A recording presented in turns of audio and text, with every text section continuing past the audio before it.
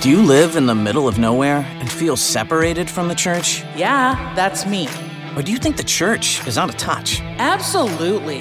Then this podcast is for you. Coming to you from the Diocese of Sioux City. What? Where the hell is Sioux City? Welcome to Outcast Catholic with your hosts, Father Shane Demon and Father Travis Crotty. Ladies and gentlemen, welcome back to Outcast Catholic. I'm Father Shane Demon. I'm Father Travis Crotty. Good to be with you again, Father. We're recording here. I'm in St. Louis. You're in Sioux City. The sky here is getting like pitch black. Okay, and it's mid-morning. That's not typical. A massive storm. What's that? I said that's not typical.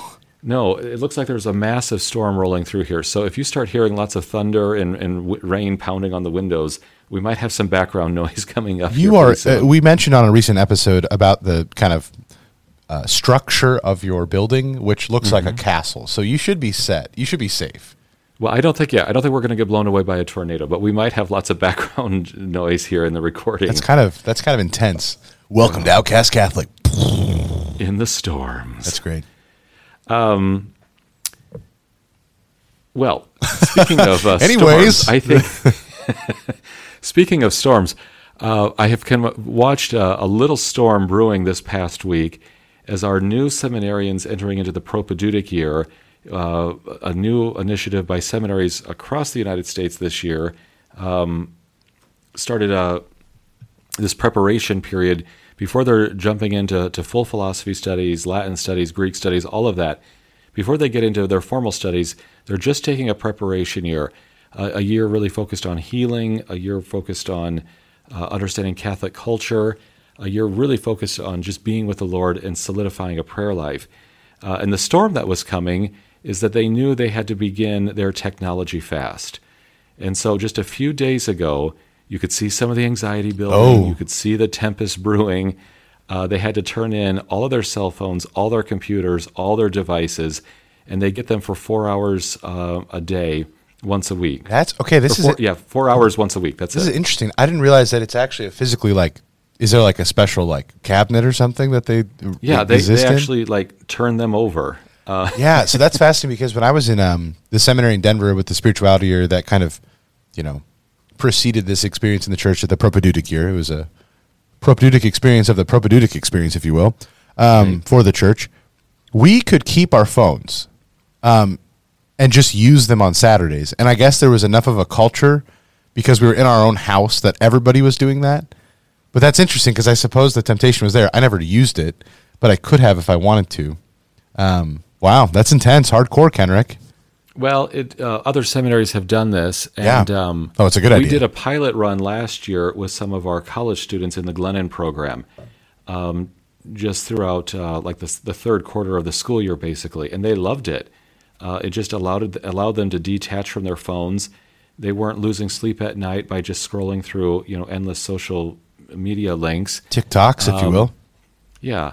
They weren't constantly glued to it. And we are only a few days into this technology fast now, and it's already proving very, very fruitful.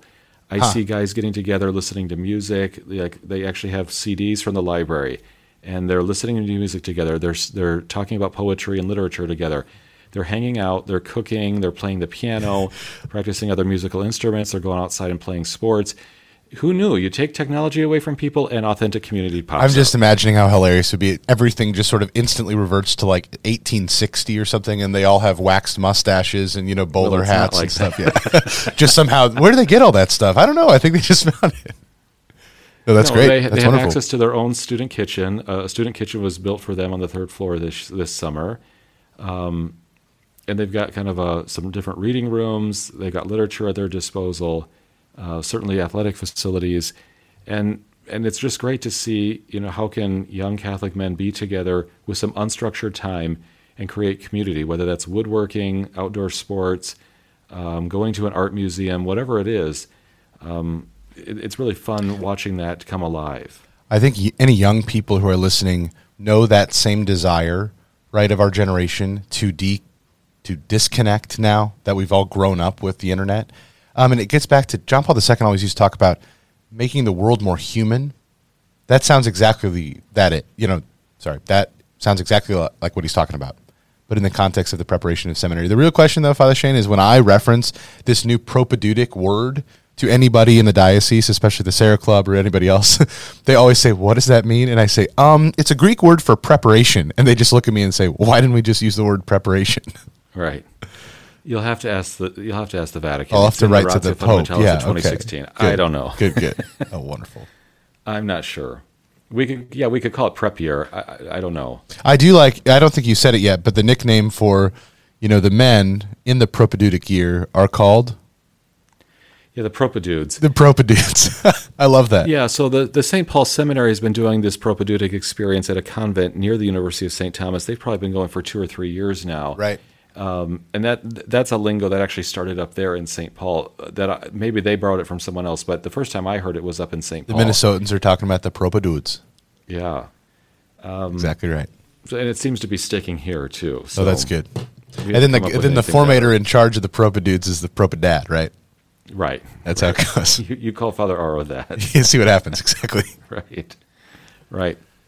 Father, you and I have a podcast, and, just given my schedule, I actually don't have a time to check out a lot of other Catholic podcasts. Right. But I did come across recently Matt Fradd's Pints with Aquinas. It's a famous podcast. It's known internationally. He's brought in some really big names. And in recent years, his podcast has also just become, very popular on YouTube with a video recording as well. And you can watch recently a 3-hour interview that he did with Father Carlos Martins, who is an exorcist. Mm-hmm. And we're not going to digest all 3 hours of the interview. Matt Fradd's, production team also produces little tiny clips that you can find on YouTube or perhaps his website as well. And there's just one little comment that Father Martins makes. This is not going to be an episode just focusing on the demonic. It's not going to be an episode just focusing on the rite of exorcism. I intend to actually tie this into a much bigger discussion on vocations, okay? Excellent, I'm here for it. Father Carlos was saying that when he does an exorcism, and when that happens, the investigation is pretty far down the track. There has been lots of psychological work with psychologists. There's been spiritual work with spiritual directors to determine, okay, there actually is a presence of demonic here, and the healing deliverance ministry of the church is really needed to help deliver this person from any influence of darkness. Mm-hmm. So when that determination is made and the rite of exorcism is prayed, which might last for a series of months, mm-hmm. As the ritual is repeated and the prayer is deepened, Father Carlos says that there are 3 principal questions that he asks the demon within the possessed person. What is your name? For what purpose were you created? Mm-hmm. And who is your nemesis in heaven? Like what holy saint or angel, is perhaps most opposed to you, or you're most opposed to them, or their mm-hmm. intercession seems to thwart your efforts in the demonic realm. I just was fascinated, and I've just been praying about this for well over a week now. That second question, for what purpose were you made? And Father Carlos mentions that some of the demons have responded to him with various things that have really been astounding. Yeah. In one exorcism, a demon said, I was created as an angel originally. Of course, we know that all demons are fallen angels. God created all of these spiritual beings to be good. But they were, one time a demon said, I was created as an angel for good to protect the chastity of virgins. Another said, I was created to protect the earth from fires. Another said, I was created to protect trees, an aspect of the glory of God and the beauty of creation. My favorite was that he said that multiple demons have revealed that their purpose of creation was simply to be in the throng singing glory to God in the highest at the Nativity. Yeah. That was incredible. That was their purpose, was to sing at that moment, Right, and that's kind of what I was building up to. Oh, sorry, I ruined it for you. Sorry about that. No, way to steal my thunder. It's okay. I was excited about it. No, because it is exciting. I don't blame you. It's very exciting to think that there were angels created in God's magnificent plan of creation specifically just to give him praise and glory of the night of the incarnation. And it would be worth it just to fulfill that. Of course, angels get to be in paradise all the time. They always get to have access to the vision of God. But to say to have some sort of a role in participating in this epic night in which God, second person of the Trinity, incarnate, born in Bethlehem on Christmas night, comes to save the world, the angels get a role. They're kind of in the chorus, literally in the chorus. They're a cast member, so to speak, on that big epic night in world history. And that doesn't diminish the value of their life throughout the rest of their existence in always getting to praise God and always getting to be connected to divine love. There's huge theological implications there to say, even before the fall of man, before Adam and Eve, our first parents in Eden, God had already foreseen that he wanted angels to be in Bethlehem. That the mind, at least for me theologically, that just kind of explodes my mind to think God was already preparing the rescue mission, so to speak, the plan of redemption, even before all the angels were created, because he would have had to have created them knowing that Bethlehem would be coming in that night of the incarnation. But that's a whole nother episode. Can I offer a little just hilarious anecdote about the angels at Bethlehem? Have you been to the Shepherd's Field Church in the Holy Land before, out in Bethlehem? I have, yes. There's that specific church that's dedicated to the Nativity, of course, that kind of Orthodox church now where that, the supposed birthplace of Christ is, with that little silver star. There's another church that is where the shepherds received this vision of angels kind of away from that. It's a beautiful church built in the 1920s, beautiful acoustic. So, of course, what you do is you sing Christmas carols while you're in there. You sing Angels We Have Heard on High, when you're with your seminarian group on your deacon pilgrimage in the Holy Land.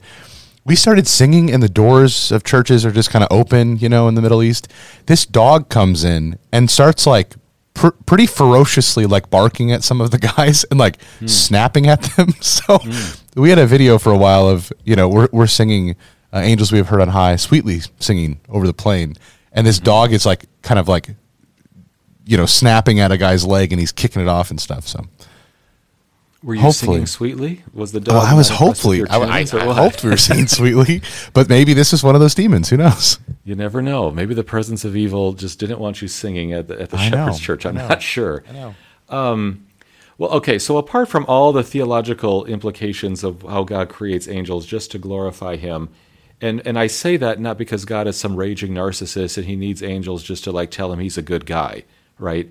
He actually created all of these beings, and He creates us to share in His joy, to share in His love in a very overflowing sense. It's not a self-aggrandizement act on God's part to create angels for the sake of glory and the act of glorification. It's actually, there's so much love pouring forth from God that He wants other creatures to share in that and to be immersed in that joyful existence.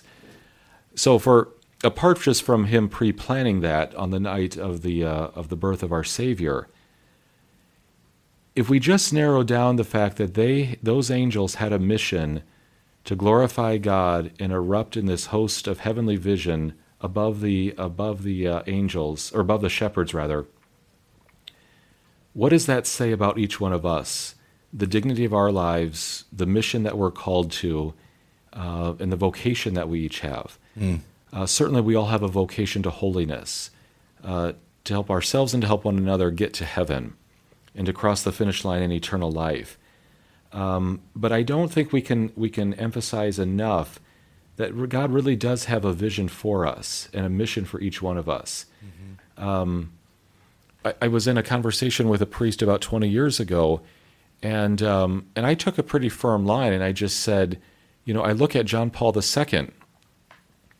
Here's someone who really was pivotal in guiding the church into the third millennium of Christianity in the year 2000, the Great Jubilee year, and he was a key catalyst in the fall of communism in Europe by consistently preaching about the dignity of human beings and their relationship with God. I mean, there's clearly a mission that John Paul II had. You can highlight Mother Teresa. by the time of her death in 1997, she had over 4,000 sisters in the Missionaries of Charity religious order that she founded, and she had convents in over 100 countries. I mean, she clearly had a mission in this life. And I was talking to a priest, and he did not take quite as firm of a view that each of us have a mission. And he was kind of more of the opinion that, there could be a spectrum, and that whatever gifts that you have, whatever opportunities you have, will kind of make the best of it, and God will be pleased with that. And I'm not sure that we can say that. If there are angels that are created just to glorify God on one specific night over Bethlehem, I really do believe that there should be a greater reverence to the mission and the vocation that each one of us has. We got 5 minutes left, and now I'm getting really excited and kind of interested about this. Yeah, we'll see what happens. Okay. No, Father Shane, thank you for that. But I think what grinds up against me sometimes is kind of twofold. That's so true, what you're saying, that sometimes it's diminished of just no, just kind of do whatever you do, and God'll use that for the good, And it kind of takes the foot off the gas, and it takes away any kind of personal responsibility in responding to God's call, right? But at the same time, we don't want to treat vocations like you and I in our work as sort of I have to try to pick the right door, the right magic door to open up to find my kind of calling from God. And if I choose the wrong door, right? And a lot of guys, we work with men, right? But men and women both, they can have this white knuckled experience of quote unquote discernment, because it's I got to choose the right door. And if I choose the wrong door, I'm just going to be screwed for the rest of my life. That's not true either, right? But I just want to kind of offer this too. I really appreciated, you said this when I was in seminary, when you were the vocation director, when you would talk to young men about the priesthood, you'd use this line all the random kids in Northwest Iowa who want to be marine biologists, and you'd say, the dolphins need marine biologists, but there are probably plenty of young people in Florida who can take care of the dolphins that they grew up living, down the street from. There are plenty of marine biologists, right? Northwest Iowa kid who, I just want to go to study marine biology, you said. Or you could look around to what needs are actually in front of you, right? And I think that's where our experience is diocesan priests coming back to the dioceses where we were from, kind of called to serve where we were nurtured and raised.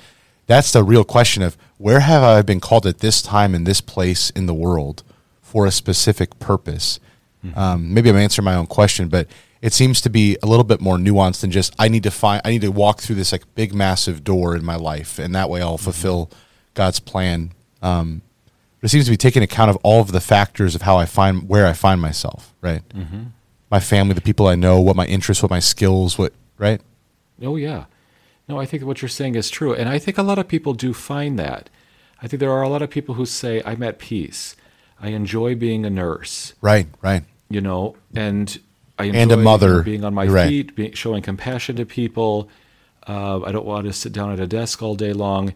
And for those people, just as much as the angels had a mission over Bethlehem the night of Christ's birth, for anyone who's a nurse to say, for these cherished sick people, these beloved sons and daughters of God that I had the privilege of serving in my career, I was really helping fulfill a mission and a vocation. For someone who's inherited the family farm, and they have for generations helped feed the hungry of the world, that is a mission, that is a clear quest that one can praise God and say, I had a role.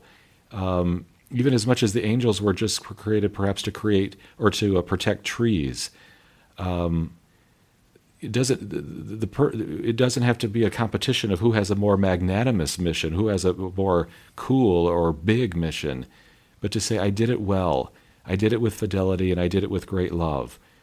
If every single creature in heaven and on earth, could fulfill their specific mission, their specific role that they feel drawn to, what would the world look like, and how much more praise would God be receiving? So it's a fascinating interview from Matt Fradd with Father Carlos Martins. All of our listeners can check it out if they're so inclined. But let's just keep reflecting on, Lord, how is it that I can give you praise and glory in the mission and the vocation that you have given to me? Father Crotty, thanks for your time today. It's always good to catch up. Likewise, Father Shane, and I hope we can all focus on what that mission is that we've received from God, just like the angels. Glory to God in the highest. See ya. Thanks for tuning in. Send your questions and comments to outcastcatholic@gmail.com. Catch you next time, and God bless.